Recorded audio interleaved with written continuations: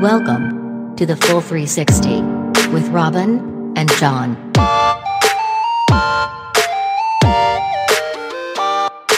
John, did you know that in northern Turkey there's a village where they speak a language called bird language? I did not. Turkey and birds is just too many things going on here. Is it like Gobble Gobble? Oh my God. I didn't even see the connection. That's so sad. Gobble Gobble would be amazing. No, I wish it was, but no. It's a language that goes back about 400 years, and it came about because this one village in northern Turkey is deep at the bottom of a valley, and most of the occupants of the village are goat herders, sheep herders. So they spend a lot of time going up and down the sides of these really big hills. And before the advent of cell phones, there was really no way to communicate back and forth from one hillside to another, and shouting didn't quite work. So they started to mimic birds. And this mimicry turned into, over 400 years, a complete language. No. Yeah. That's so cool. Like they can actually translate Turkish into this bird language. And I wish bird language had a name that I could properly pronounce, but it's a Turkish name, and it would just be an embarrassment to hear me do it. But it's an actual full-fledged language, recognized by, I think it's UNESCO, the heritage, and they've declared it this endangered language because it meets. See, now I'm stuck on Gobble Gobble. I wish it was Gobble Gobble. Oh, no, it's more exciting than Gobble Gobble, though. Yeah. That is incredible. I'm kind of like, should we drop everything and just dedicate ourselves to learning this language? Well, it's a dying language, John. Well, yeah, that cannot go. Like, this is incredible. No. Like, it starts off as mimicry of birds, and it's so tied into the local geography. Like, that's an incredibly localized dialect, right? Like, that's of the place, of the land. And I thought it was so interesting because we all kind of do that. We'll talk to a dog or a cat, or like we'll whistle at a bird, like bird calls, right? Are a thing. But this wasn't a language that was developed to talk to any bird. It was developed to talk to like your neighbor. But the sound of a whistle and like the particular pitches that they choose travel better over great distances, which is why they do it. Wow, that's amazing.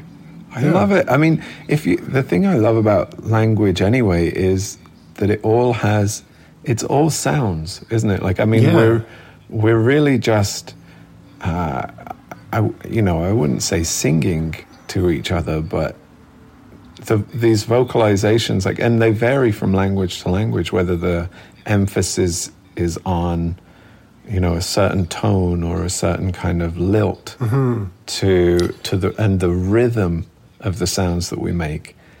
It can even within the same language, when you start getting into accents, like how people for sure emphasize the first part of the word, or they emphasize the second part, and even there, I'm trying to create this wave of ups and downs, but it's true. I liked what you said about singing to, we're not singing, but we are kind of, right? Like because you can take a single word and say it so many different ways that you're conveying something with just that one word. You're conveying, a mood or an intention. Yes. And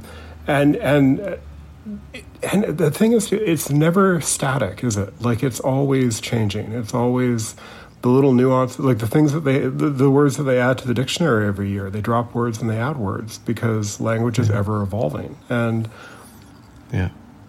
it's interesting to think of it as an organic thing as opposed to a static thing. Yeah, totally organic. Mm-hmm. The kind of the prevalence in the words that you choose. Yeah.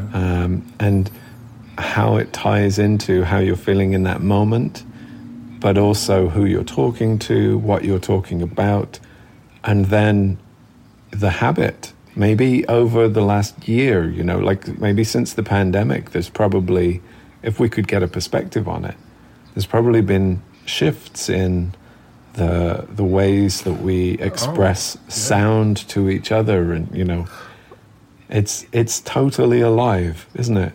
And I wonder too if that makes a difference that we're not communicating with each other. Like over the last 2 years, there has been less in-person interaction.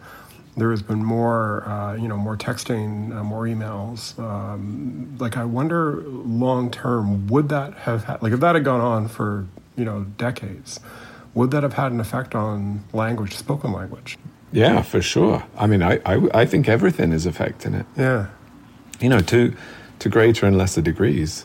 One of the things that I know about bird language is that they change their pitch based on a lot of different things. So if there's a predator coming from above, they'll use a different pitched alert or alarm call than if there's a predator nearby on the ground. Yeah.